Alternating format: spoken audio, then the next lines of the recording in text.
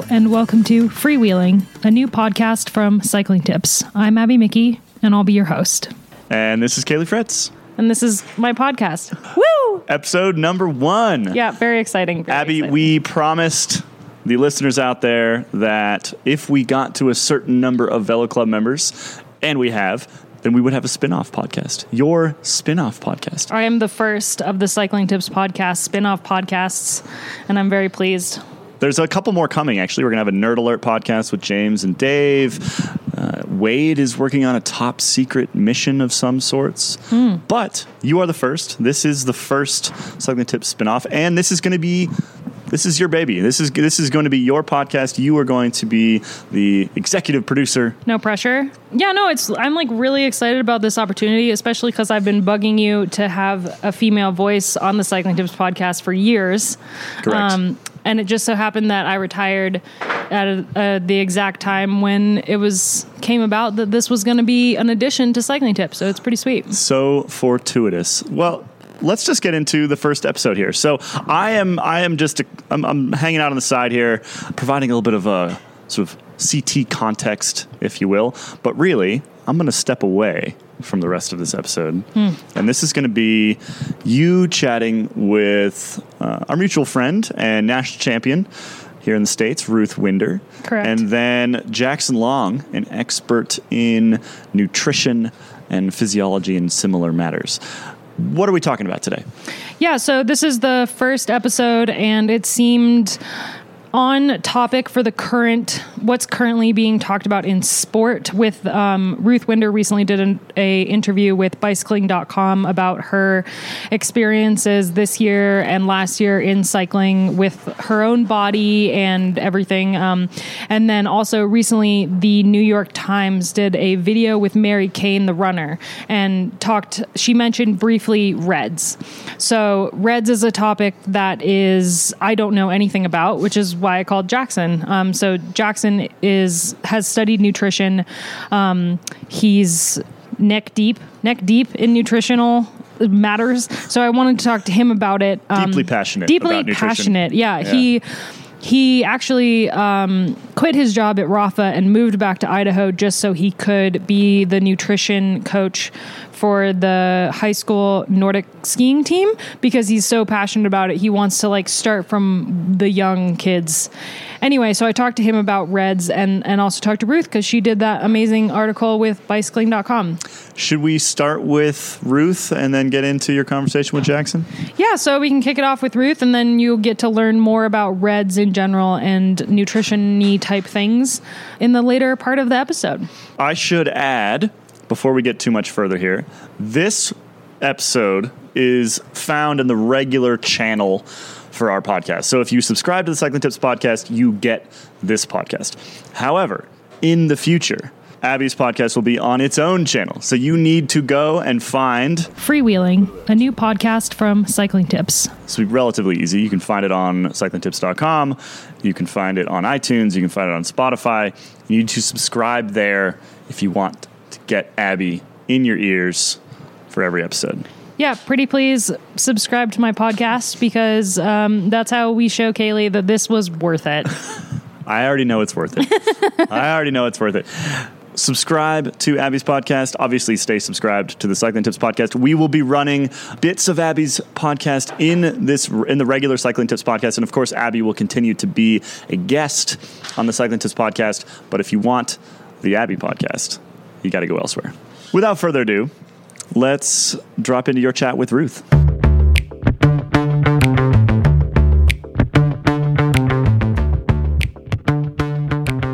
This is Abby Mickey, and we're here for the first episode of Freewheeling with Abby Mickey. I am sitting with Ruth Winder. Say hello. Hello.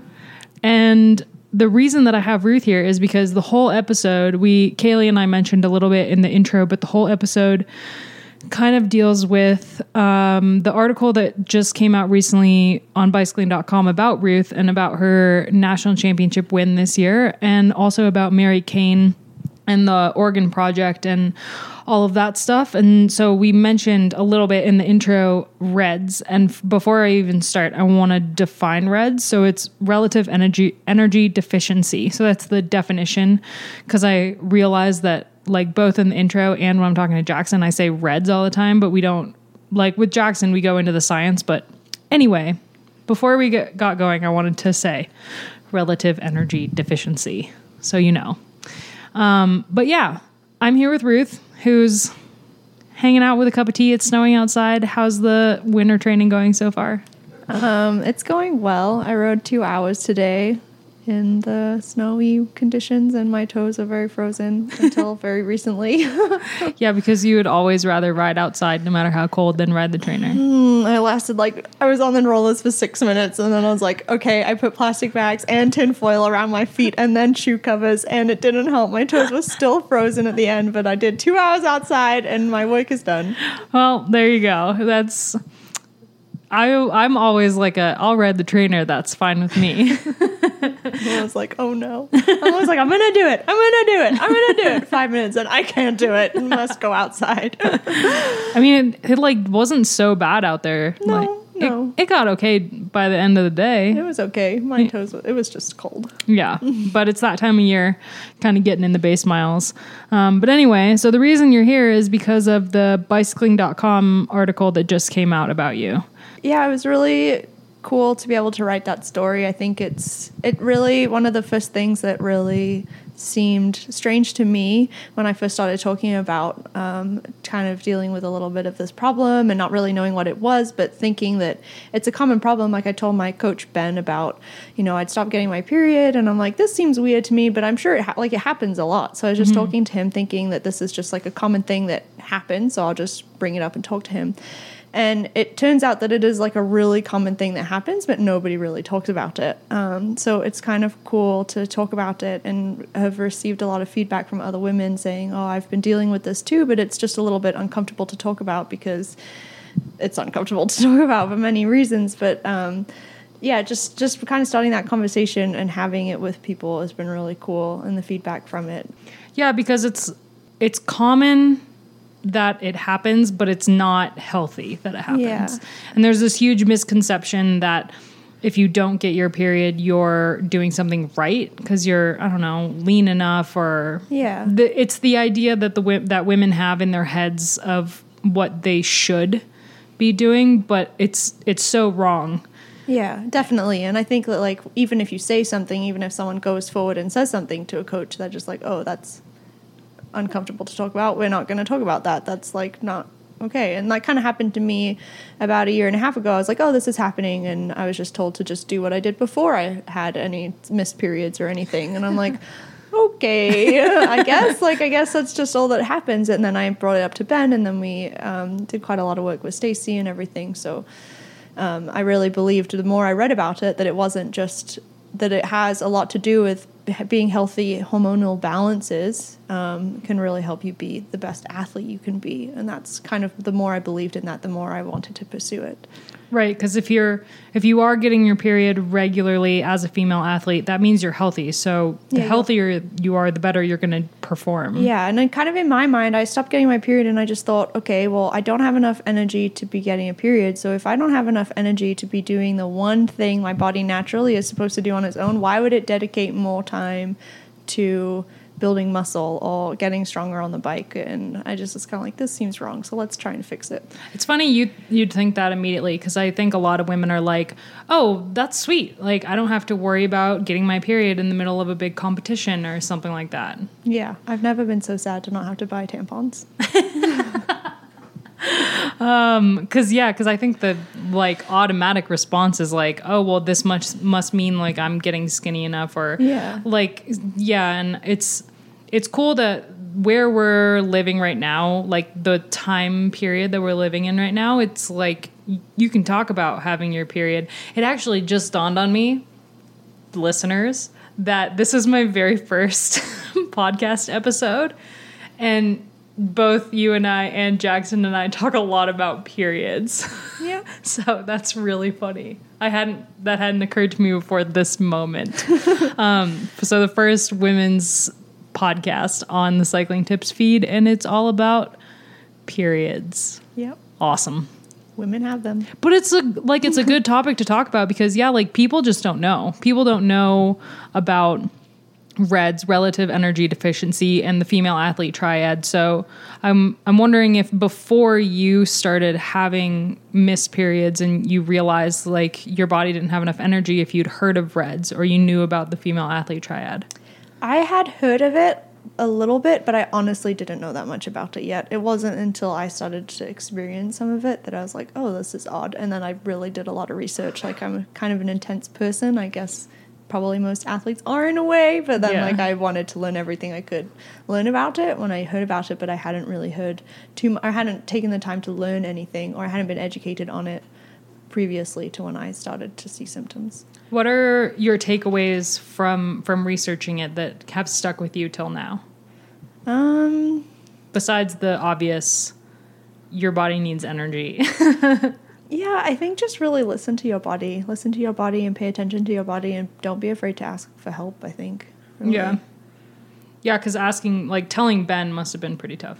Yeah, no, I'm a pretty open person. Yeah, true. For me, I would have been like, no. I'd be like, so there's this thing, and you're my coach, and I think you should know. Well, I know you know that women have periods, but now I don't. No, I don't have one. So I think that you should know. I mean, you always know when I do have one because I'm on Training Peaks like, oh my God, today sucked because it was the first day of my period, or I felt amazing because it was the first day of my period. And actually, you know a lot about me, everybody. Katie Hall was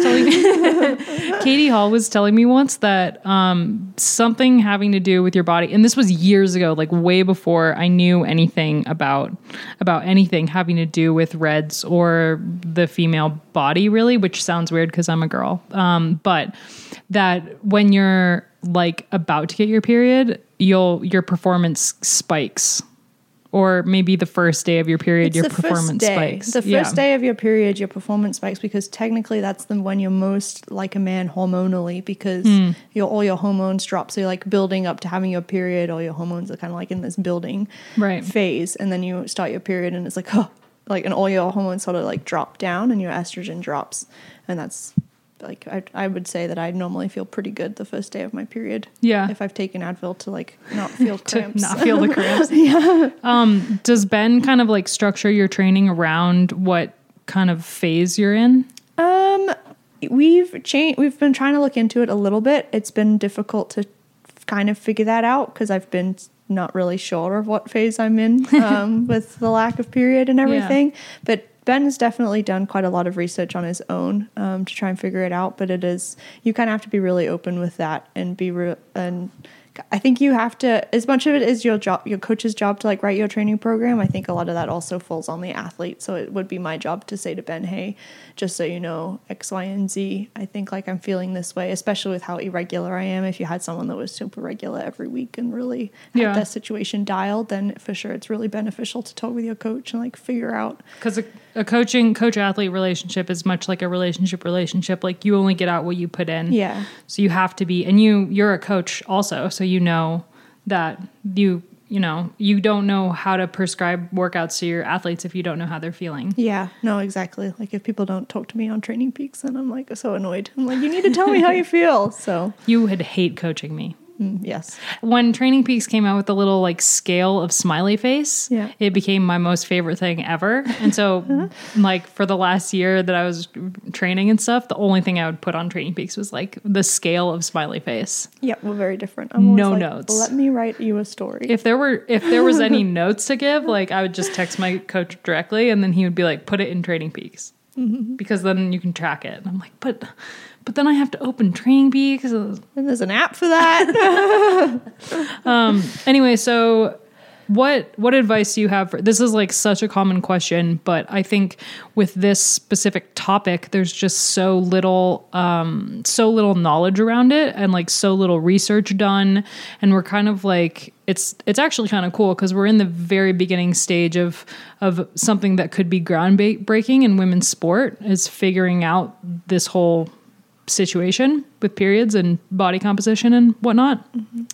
So what advice do you have for other athletes out there listening, or more, I think, coaches of athletes, coaches of women, or people who are around female athletes a lot who see a lot more than a lot of athletes, even men, just athletes in general. When they're in it, they can't see the problems. They are completely dedicated and they're in it, but they don't. Their spouses are the ones like seeing like, oh man, you're not eating enough, or like you need to not be training that hard, and so I think I kind of want to direct any advice you have to like spouses or coaches, because they kind of Yeah, I think if your athlete comes to you saying something that they're not feeling great and it's consistent, they're not consistently feeling good for whatever reason, or they come to you with something that's maybe hard to talk about, even if it's just like a glimpse of saying like, oh, hey, I'm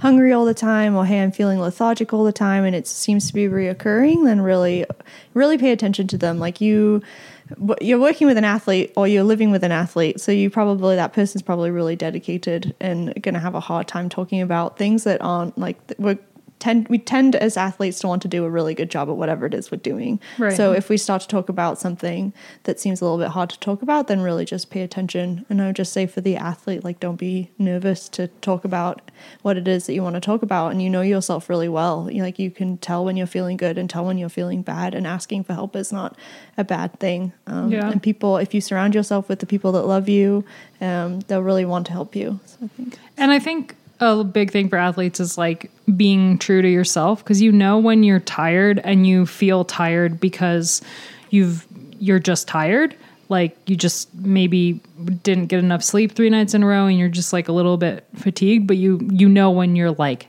tired and there's like a problem, like you can feel the difference. I think a lot of athletes aren't super true to themselves and they're like, oh, I'm just tired. Like it'll be fine. But you can feel the difference in the tiredness. Yeah.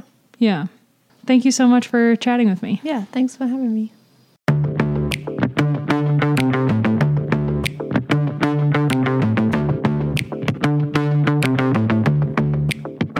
In aftermath of Ruth's story on bicycling.com and the video that the New York Times published about Mary Cain and her story, I'm here with Jackson Long to talk about the female athlete triad and RED-S and this general topic. I chose Jackson because he's an expert, but also, you're just super passionate about this subject. So hello, Jackson. Hello, Abby. It's so nice to talk to you today. Please introduce yourself. Tell me what your favorite time of year is. Favorite time of year? Probably fall, honestly. Kind of like that very nice time of year where it's just starting to get crisp and cold in the mornings, but then it kind of warms up to like a nice 60 degrees and like all the leaves are changing and you can still do all the fun sports, but winter is coming. So kind of like this time of year, honestly, depending on where you are. But well, here it's snowing in Boulder. There's snow on the ground. It's cold. But cool. That was a good intro. Anyway, so we're here to talk about the female athlete triad, RED-S, malnutrition, really. And I chose you to talk to because nutrition is kind of your thing. And you have your own podcast and you've talked about RED-S on your podcast. So I guess I want to start out by saying that even though this podcast is about women's cycling, for the most part, it isn't a thing that's found only in women, and it's a misconception that only women have eating disorders and have disordered eating that leads to malnutrition and stuff like RED-S. So I want to put that out there from the very beginning, just because I think that it's that not only women have these issues. Right. It's definitely mostly actually been studied in females, but I think as we'll talk about with RED-S is relative energy deficiency in sport. They, the IOC, the International Olympic Committee, basically updated the female athlete triad to also include men, because there was research coming out that men in sport also have this kind of similar issues. I mean, obviously the major one here, major difference biologically is the menstrual cycle, which we'll get into. But yeah, for sure, it's absolutely both gender, kind of issue. Yeah. So I know nothing about the female athlete triad or REDS or anything. I didn't even know until just now what REDS stands for. And what made me contact you in the first place was Mary Cain's video where she mentioned REDS kind of in passing. And also the article about Ruth Winder on bicycling.com where she talked about losing her period due to a nutritionist telling her to eat less, basically. And so it was kind of like hit me twice in 1 week, this topic. So I wanted to talk to you about it because I think that a lot of people just have no idea about this. And a lot of people have no idea that it can happen to men as well. So yeah, let's start from the beginning and tell me about the female athlete triad and the beginnings of that. Yeah, so I think it was like in the 70s, the female athlete triad was kind of born into the sports science, exercise physiology, sports nutrition literature, and it's basically just this interrelationship between kind of three major things, and it's since been sort of updated as well from the original one, and then of course updated into REDS in 2014, but.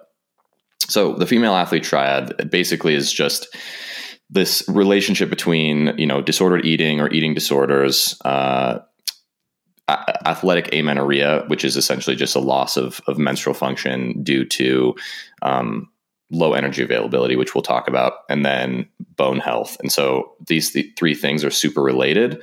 And then it has since kind of been, I guess, updated to say that it's not just about disordered eating as kind of the main, I guess, sort of reason for these other secondary parts with, amenorrhea and bone health issues. It's actually a lot to do with energy availability, which is just this basically it's this mismatch between energy intake and energy expenditure after leftover after exercise has happened. So essentially, there's kind of two main pieces here. Is typical energy balance is just this kind of concept that you're basically the amount of energy that you expend, whether it's just on a daily, if you're a non-athlete, just how much exercise or energy you're expending calorie wise throughout the body of all the physiological systems, with the amount that you're taking in, right, from food. But energy availability is the more important one here, I think, with what we're talking about with relative energy deficiency and all of these issues, is that it's the amount left over after we take into consideration how much we're eating and how much we're expending in exercise. And we'll get into that. But basically, yeah, the triad is sort of the original kind of conversation starter that really kind of came onto the scene, and I think made a lot of people realize that there is this issue that a lot of female athletes were, having low energy intake, low energy availability, and it was really affecting their, reproductive function, which is going to suppress and drop estrogen, which is going to affect bone health and have all sorts of downstream issues and problems in a variety of physiological systems. So it's basically like the female athlete triad for idiots is they weren't eating enough. Yeah, either intentionally or unintentionally. I think that's the key thing, is that a lot of times it's thought that it's a very intentional decision to undereat, and for sure that is a thing within a variety of different sports, not just cycling or endurance, but it's also can be very unintentional. It's just a fact of, super high training loads of whatever sport you're in at the elite level or even at the amateur level, of just pushing your body super hard, as we know as athletes, and then really struggling to get basically enough food, enough calories in for a variety of reasons. And I mean, we'll talk about, I think, the whole Mary Cain thing and sort of the cultural systemic problems, I think, with a lot of coaches and stuff like that. But yeah, I think an important thing is that it's not just about eating disorders or disordered eating. The female athlete triad, that kind of main point on the triangle is defined really as, low energy availability with or without an eating disorder, which kind of eventually downstream affects things like, bone health because of your low estrogen, which is, those things are really tied. And so that's where we see things like stress fractures and low bone mineral density, early osteoporosis in athletes. And so it's a really crazy thing. And I mean, I first learned about this in one of my undergrad exercise physiology classes, and it just like kind of blew my mind because I didn't realize, like, I didn't know anything about it. And I was sort of struggling with my own stuff at that time. And it like really just like, it was a light bulb moment for me that like these things are so related. And then that's kind of when I started to be like, well, this isn't just in females, And so it's an interesting topic for sure. But yeah, like I said, it sort of did evolve into a more comprehensive, inclusive syndrome in terms of relative energy deficiency. Yeah, I want to touch base a little bit on like that it's not always intentional, because I think that a lot of the times, especially young athletes or athletes coming into the sport, maybe from another sport or coming into it, off the couch, coming into cycling or any endurance sport, really like have no idea how much energy they're using and how many calories they're burning when they're working out. And like maybe they keep eating the same as they were before when they just weren't as hungry. And it takes a little while for that hunger to kick in and your body to tell you like, hey, you need to eat more. But, I think, that's a really interesting point, that it's not always by choice that you're like, I'm limiting the amount I'm eating. And sometimes it is. And sometimes, like in the case of Mary Cain, you're told not to eat, Yeah, exactly. And I think the important thing is if you look at the kind of like the diagram of RED-S, one of the kind of like spokes off of the main wheel of RED-S is kind of psychological factors. And it's a two-way arrow. It's a two-way street. And it, might not necessarily begin as a like intentional disordered eating pattern or eating disorder, like clinically.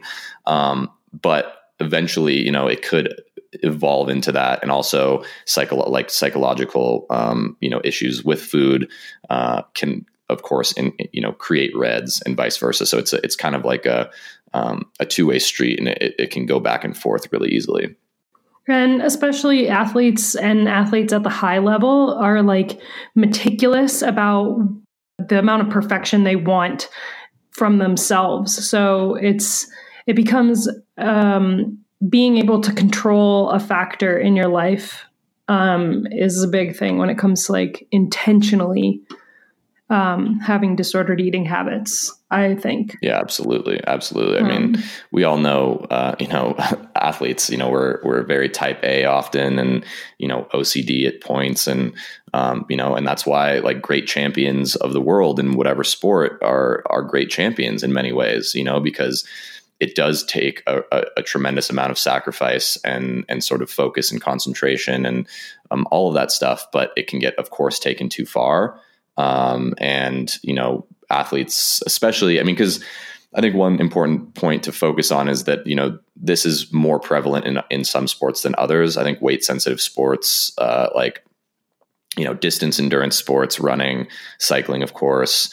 And then weight class sports, it's super prevalent in male fighting sports. And also, interestingly, jockeys in horse racing, because they have, very specific weight categories where they have to hit a certain weight during their competition or race or whatever it is. And so, that added level of psychological stress of like, I have to be at this certain weight is going to, influence how you approach food and training and weight and all of that. And so it's definitely, in some sports it can cause issues. And I think that's probably what happened. Obviously, it's what happened with Mary Cain and other athletes that have come forward about RED-S and their kind of struggles with it. So on this topic, it's like really interesting because actually I remember tying this into an experience I had once on a team. We were all in a van traveling to a race, and all the girls were talking about who hadn't had their period the longest. And pretty much every single teammate of mine like didn't have a period, and I did. And I felt super like, I was like, oh man, like how do I get this thing to go away? Because clearly like I'm not doing something right. Maybe I'm not training enough or something. So it's really interesting that like now it's coming out that you want to have a period. And also Stacy Sims is like kind of pioneering the research on training for women, training around your menstrual cycle and how you can optimize training around it. But yeah, it's new. It's a new concept that you want to have your period as an athlete, as a female athlete. Right. And that's just so backwards. I mean, it's so sad because, I mean, that's just like a basic physiological function that, and actually I highly recommend anyone out there that's interested in learning more about this topic, Stacy Sims, who is this really renowned exercise physiologist. And she has a really great TED Talk that recently came out. And she talks about how menstruation and this cycle can be an ergogenic aid, aka, it's like a performance enhancer if you train correctly and effectively and time it right, especially with food intake and stuff like that. That it's not a kind of negative thing. It's not a limiter. You just have to work around it a little bit. And I think there's a lot of more support, and that's why people like me and other, Stacy Sims and other, kind of people in this field, in this world, are so interested in talking about it, because this education needs to get out there, and more coaches and nutritionists and doctors and parents and athletes need to be more aware of this. And, there's one in the IOC's kind of consensus statement on RED-S. They talk about how like more than 50% of coaches and, even doctors and team staff and stuff like that aren't even aware of just even the simple 3 pieces of the female athlete triad triangle, let alone RED-S. And so it's just not a known thing within that field. And I mean, that's the perfect example of that is that Alberto Salazar dude and Mary Cain is, he's supposedly this incredible coach and super well renowned and has built this amazing program and all these incredible athletes. And, hearing her story of just how, just kind of savage he was about weight and about this arbitrary goal of a weight, piece, shows that it's just still not super well known. So that's why I think these kind of conversations are super important. But anyway, coming back to, I think the cultural focus on trying to actually lose your period and being obsessed purely with performance is a really kind of slippery slope. And I think, it's just this really, it becomes a vicious cycle, because once you lose your period, you're going to have negative effects on bone and immune function and other, and obviously performance. But it's so embedded in the culture of these sports at these high levels that it sort of keeps just getting perpetuated. I mean, it might go really well for the athlete in the beginning. There's like the initial chunk of time where your performance increases and you get some results and you think like, oh man, this is working. This is going really well, but that's like, it's not sustainable. It's going to fall off. You're going to crash at some point, like physically or like literally, because your brain gets all jumbled when you aren't feeding your body enough. Your brain is also affected by it. Like, I don't know how, I don't think there's been much research done on like malnutrition and depression, but that'd be interesting. That's not what we're talking about today, but yeah, I mean, I think there's a lot of psychological effects of this, and I it's the rubber band will snap eventually, I think. And that's, I think, what we see with, Mary Cain and others. But yeah, it's just, like you said, it can be, and that's what's so appealing about it. And that's why I think it has become this just kind of cultural practice, is that, that initial weight loss is appealing because it does just immediately equate to performance gains, because, with these sports, it's all about power to weight, at a certain point. But how sustainable is that over the long term? And then of course, I think performance is one thing. But many of us who are athletes aren't going to be athletes, at the professional level forever. And so what kind of long-term effects is this going to have on our health and just our happiness and kind of quality of life? And, unfortunately, I think a lot of athletes are willing to sacrifice that. There was a crazy, I think, survey or something of Olympians, or maybe not Olympians, but just like professional athletes that were willing to give up, even like they were willing to die or willing to get arrested for doping if they knew, like without a doubt, that they would win an Olympic gold medal or a world championship. Like they were just straight up like, yeah, I would, like, if I knew that I was going to win an Olympic gold medal and then I knew that I was going to die an early death, like that's fine with me. And like that kind of speaks just volumes, because it just shows how the extent that a lot of athletes will go to reach an arbitrary level of performance. And I think it's important to sort of try and rewire the conversation, reframe it to be about more of a holistic approach to health and performance, and realize that you can have the best of both worlds. You can have really great performance and also be actually healthy. Yeah. So kind of on that topic, like athletes in general, they need to be told more often, go easier than go harder. There's, especially athletes at the highest level, athletes at the Olympic level, their sole focus is sport. They're completely dedicated to their craft. They're ruthless. They don't really have a care in the world for anything other than themselves and their sport. And that's why they're so good. That's why they are at the Olympic level. And sometimes, it's fine. It doesn't hurt other people. Sometimes it's not. But in the case of athletes that are in that mindset, and it starts from a young age, it can start from, middle school. You see gymnasts that are so young, that are so dedicated and stuff. And it kind of falls to the coach and the parent. And like you were saying, to know the signs and to be able to, rein in the athlete a little bit. So that's why, like with the Mary Cain case and with some teams who have nutritionists who maybe take the men's research from the men's side of the sport and apply it to the women, which it's not applicable, but they just don't know any better. And it's really interesting that this is, with the female athlete triad and with RED-S, it's kind of the only subject in sport that has more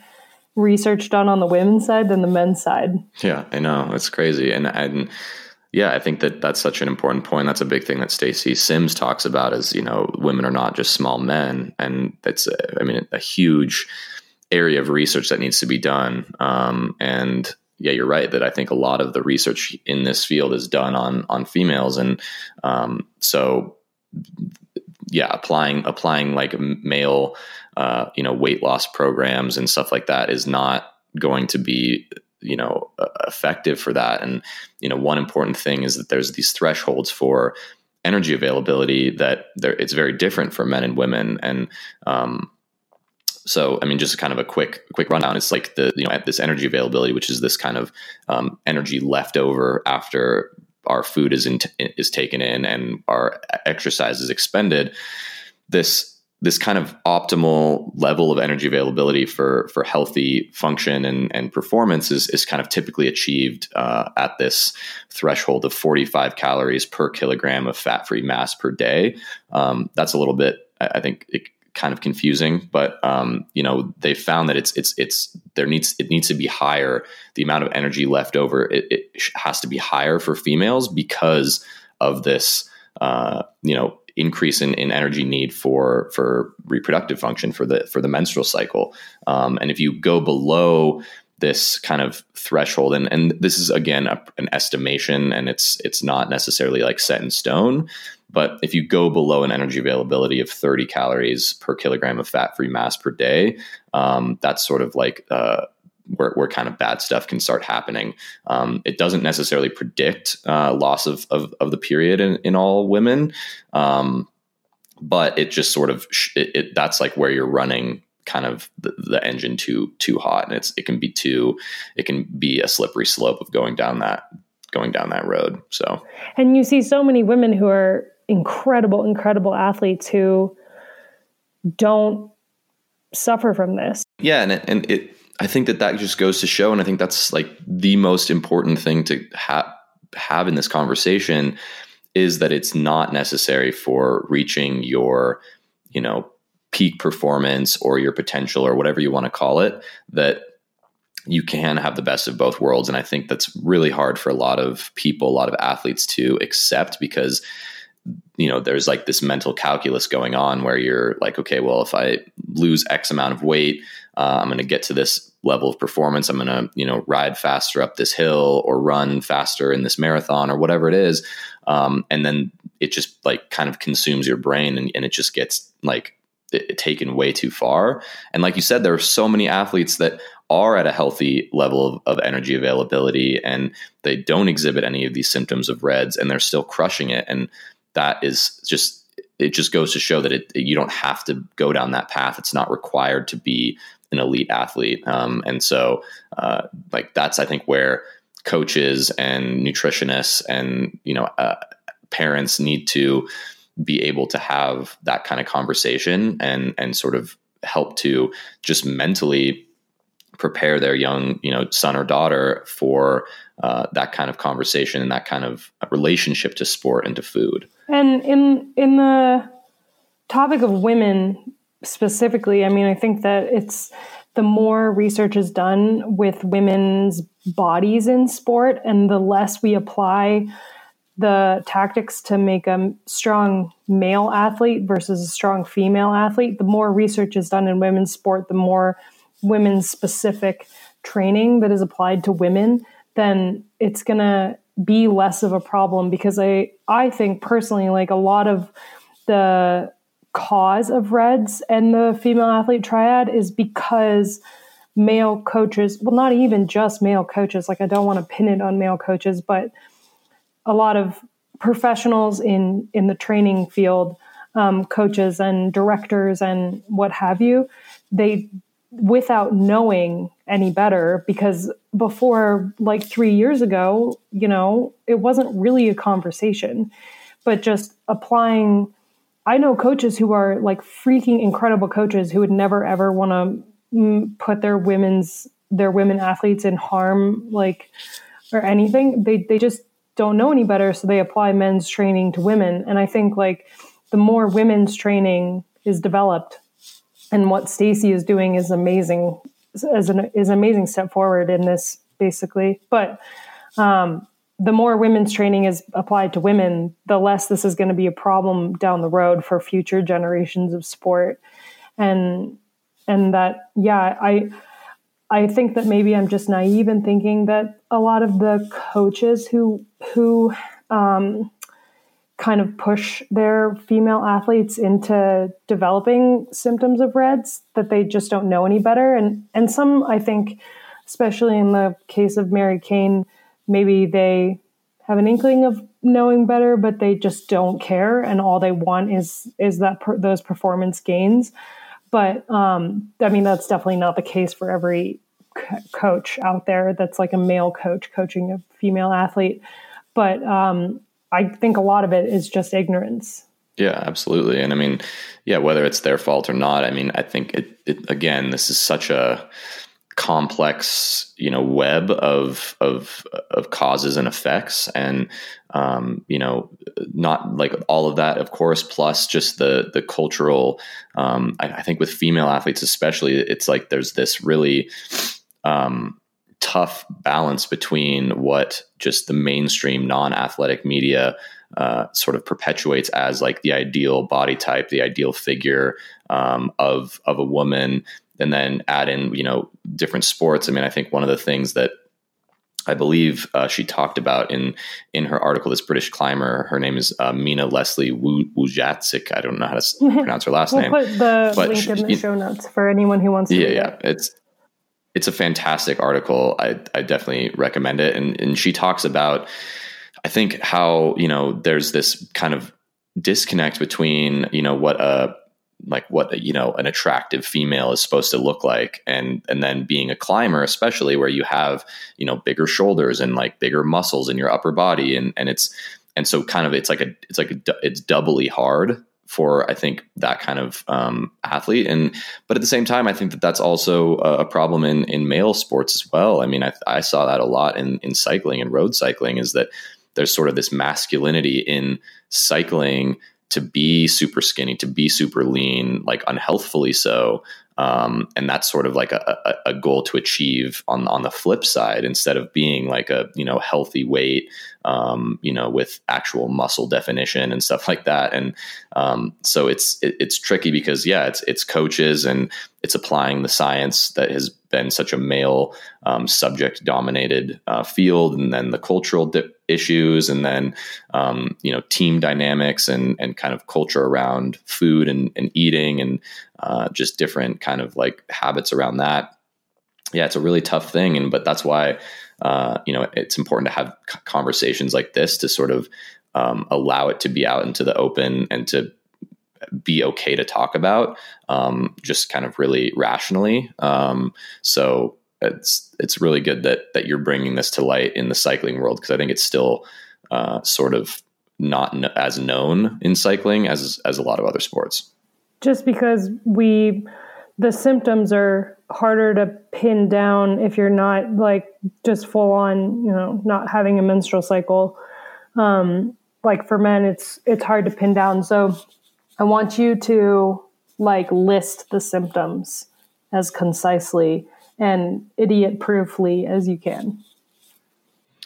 Yeah. So, I mean, there's kind of two pieces to this, and we'll link, the kind of the consensus statement from the IOC on it. And, there's the health consequences and the health symptoms, but there's also the performance, consequences. And so let's start, I guess, with some of the performance. Some of them include decreased muscle strength, decreased endurance performance, increased injury risk, decreased response to training, impaired judgment, decreased coordination and concentration, general like irritability and depression even. And then, of course, like decreased glycogen stores, which is, I think, super important, especially as it relates to cycling endurance sports, is just that carbohydrate storage in the muscles, which powers and fuels, our racing and training.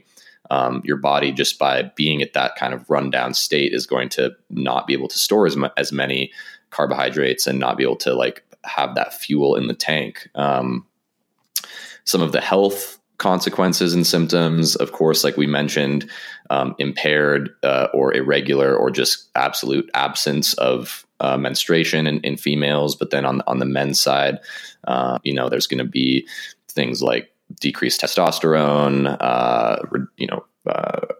other kind of sex hormones, gonadotropin releasing hormone, and just effects in that world. And then, there's of course gastrointestinal issues, immune system suppression and messed up function. Like we mentioned, bone health, low bone mineral density, which increases our risk for stress fractures.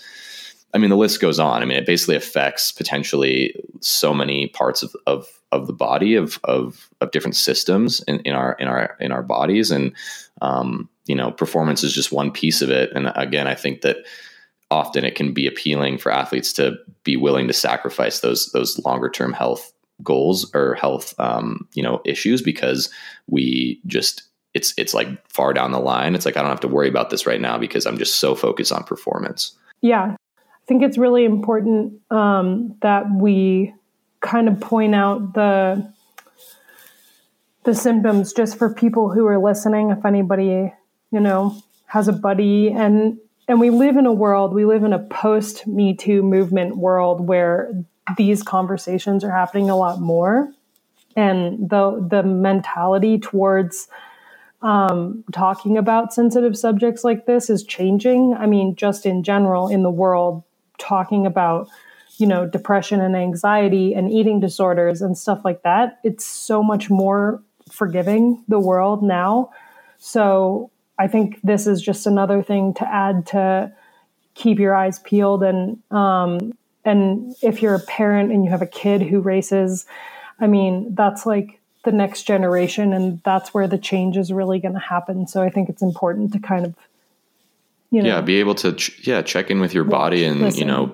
Really kind of be in tune. I mean, I think that's a sign of a champion, of a really high level athlete, is to be able to understand how to listen to our bodies and be able to address any sort of negatives. And I think just coming back to like some of the signs, I mean, if you're, anemic, or if you're feeling really fatigued and you're not able to handle, your training volume and recover well from that, or your sleep is getting messed up, or you're getting sick a lot, or you go and get a blood test and you have all sorts of nutrient deficiencies, these are all really important signs, not necessarily, just exactly reds, but it could be the start of something. And I think even beyond that, learning how to check in with your mental state of being like, okay, how is, am I feeling like I'm having a kind of a weird or negative relationship to food? Do I feel kind of stressed out when I go out to eat with friends? Or do I feel like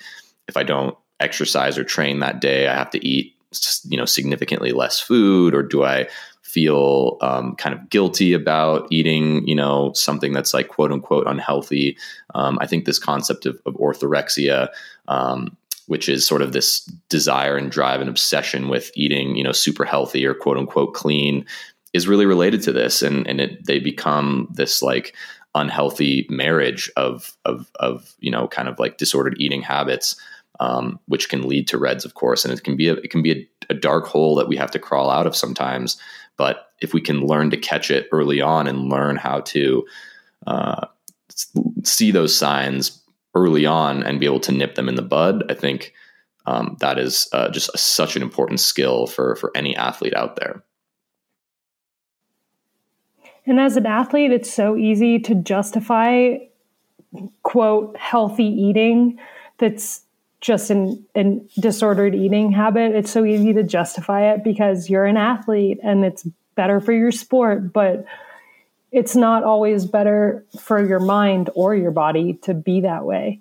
So for anyone who's listening, who is listening to the symptoms that you're listing and they're like, oh shit, that sounds like my significant other, that sounds like me, that sounds like my best friend. Like, what do you think are the first steps to kind of taking back your body basically from red? I mean, I think it can help. I mean, depending on, what level you are, or I guess how far down that path you are. I mean, I think a really important thing is to, connect with someone who is an expert in this field, whether it's a sports dietitian or a nutritionist that you trust, or honestly, even a sports psychologist. I think it really helps to have someone who knows this world a lot, because unfortunately, like I mentioned earlier, a lot of coaches, a lot of even just general nutritionists and dietitians and team staff aren't super aware of it, and so it's not necessarily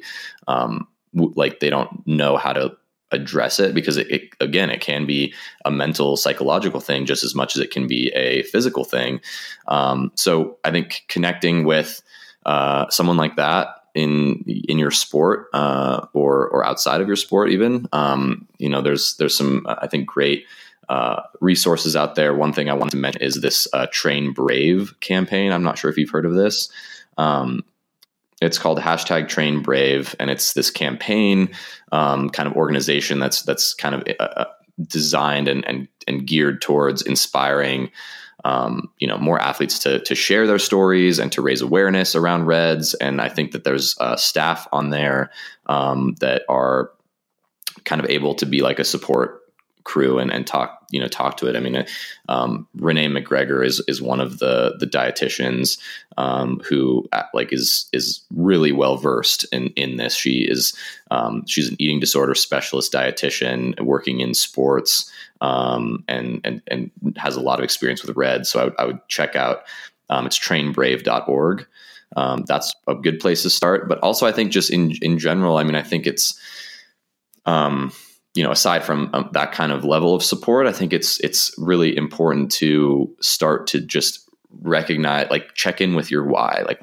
Why are you in this sport in the first place? Why are you trying to reach the highest level you possibly can? And kind of create a little status report of your goals and your reasons for doing your, training and why you're going down this path, because that's just, I think, a good practice to do for, like I was saying, checking in with your body and listening to your body and kind of putting everything into perspective and looking at the big picture. And honestly, just eating more. I know that is really hard to do for a lot of people, but I'm not saying you have to force feed yourself. But I think if you're losing weight rapidly and really fatigued and, all these things, that's why I think it can be really helpful to work with a dietitian or nutritionist. But you have to kind of start to get back on that path of eating healthfully and nourishing yourself, because it's only going to help benefit you in the long term, and it's going to help your performance in your sport as well. Yeah, and to be clear, I think an important thing when it comes to eating more, we're not saying hey, go out and eat a burger every day. It's not about if the words eating more to you make you break out in a cold sweat or get nervous, it's because you're not you may need to adjust the way that you're thinking about the term eating more. Yeah, that's a sign. I think if that freaks you out and that gives you anxiety, that is a clear sign. It's a tell that there could be some sort of negative relationship with food going on. And in the world that we live in right now, going to therapy for something like this, seeing a psychologist or someone who specializes in disordered eating and kind of retaking your power from food is totally rad. We're so lucky that we live in this world right now where we're allowed to have these kinds of discussions without feeling like we, are breaking some kind of barrier. I mean, I definitely don't feel like talking to you right now that this is going to be a controversial podcast. No, this is nothing new, right? I mean, they just slapped a pretty label on it, a really complicated relative energy deficiency in sport. But this has been going on for forever. I think it's just like you were saying with, Me Too and all these other, kinds of things, socially and culturally, we're kind of breaking down the walls of being able to have conversations about it, for athletes to be open about it. I mean, we've all heard of the stories of, U.S. Postal and people in that world, in that era, of doing just absolutely crazy shit to their bodies in order to kind of gain that just extra little percent. But, it's just becoming more and more mainstream to talk about. And there are incredible people out there that have a lot of experience, a lot of knowledge, and have the tools to really help us maybe get out of that hole and kind of, like you said, regain control, not control, but regain a positive, better relationship with food and with our bodies and our minds, really, And the more we, our generation, and the more this current world talks about it and takes a hands-on approach to making it less of a problem in sport, the more chances that our future generations and our kids aren't going to have to deal with it, because it's not going to be a thing anymore. It's going to be like when we talk about, oh my gosh, that Did you hear that crazy story about how like the U.S. postal guys used to drink a ton of sparkling water and then take an Ambien because the sparkling water made them feel full, and then they'd sleep and they didn't know that their bodies needed food? Our kids are going to be talking about like, holy crap, did you hear about how like when our parents were racing, it was like totally cool to eat meal replacement for dinner so that you got less calories and got skinnier? Like, you know what I mean? Yeah, even just saying that, like it's comical, you know, but when you're in it, when you're there, it feels totally normal, right? Yeah. And so I think in order to make it to normalize like just the ridiculousness of that, more and more of us and more athletes, especially high level athletes, I think the Mary Cains of the world need to speak out about it and need to be, I mean, it takes a tremendous amount of courage, and I applaud her for writing that piece and doing that video, because it was just extremely powerful, and it's made big waves, I think, in a really good way. But the more that we can talk about it, whether you're listening to this and you kind of feel this way, even just talking about it with your coach or with your teammate, and like that's how we change the paradigm. That's how we shift this towards, you know, making progress on this. And like you said, making it a thing of the past. For sure. And like, no offense to Mary Cain, I'm so in awe of her ability to come out and her story and everything, but it's not uncommon. It's so common that it's actually terrifying, the amount of people that have been in her position, maybe not with as much talent as she had, but the amount of people who have been in her position and who have like gone through what she went through, or at least a portion of what she went through, is staggering. So yeah, being able to talk about it is huge. I feel like you and I could have hours and hours and hours of podcasting and we barely scratch the surface of this topic. But the fact, like, I thought that this was an important conversation to put onto the podcast airwaves, just because of the current climate of sport. Yeah, absolutely. I mean, I think it needs to be kind of a constant conversation that's happening among athletes and professionals and coaches and trainers. And I'll make a shameless plug for my own podcast, because I did a full episode that kind of goes a little bit even more in depth on the science of RED-S and on there. And so if you want to learn more about that, check it out, listen to it. My podcast is called In the Flow. You can find it wherever you listen to podcasts. But I kind of went deep into some of the actual research and these consensus statements in more depth. And I kind of talk about energy availability and stuff like that. And so there's a lot of really great resources out there I would check out. If you haven't already, obviously Mary Cain's piece and this UK climber from MENA, which will link to all of these things. But it's starting to become more and more written about and talked about, and just education, I think, is such an important way to move this needle forward. And a good place to start is also, if you don't want to talk about the kind of sticky, sorry, my dog's having a good dream. If you don't want to talk about kind of the sticky part of this whole topic, a good place to start is to not praise your teammates or like ride buddy mates for looking super lean, because the positive feedback that people are getting from being, told, holy crap, like you look amazing, you must be super fit, you must be flying, like stop that. Stop giving people props for looking lean, because then, yeah. And lead by example, take that initiative on yourself of after a big race or a training session, slamming a huge, awesome, super healthy meal when everyone else is just eating a salad. Like that, I think speaks volumes. And so stuff like that, I think is important. And like, educating your teammates about it too, sharing stuff and just being open about it. Yeah.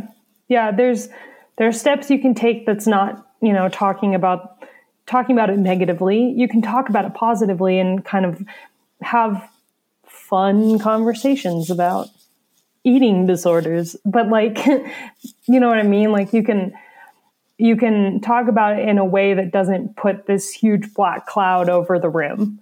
And I think that that's really important in making it a conversation that people are willing to have, because not everybody is down with having these kinds of open conversations, especially about their own stories. But if you spin it in a positive way and you kind of make it the norm, then it's going to be easier to talk about. And another thing that was really cool, one time I was on a team where you weren't allowed it. It was, if you heard your teammates talking about losing weight or food in a distorted way, you'd tell them to stop, because it wasn't allowed to talk about losing weight. It wasn't allowed to talk about food in a negative way.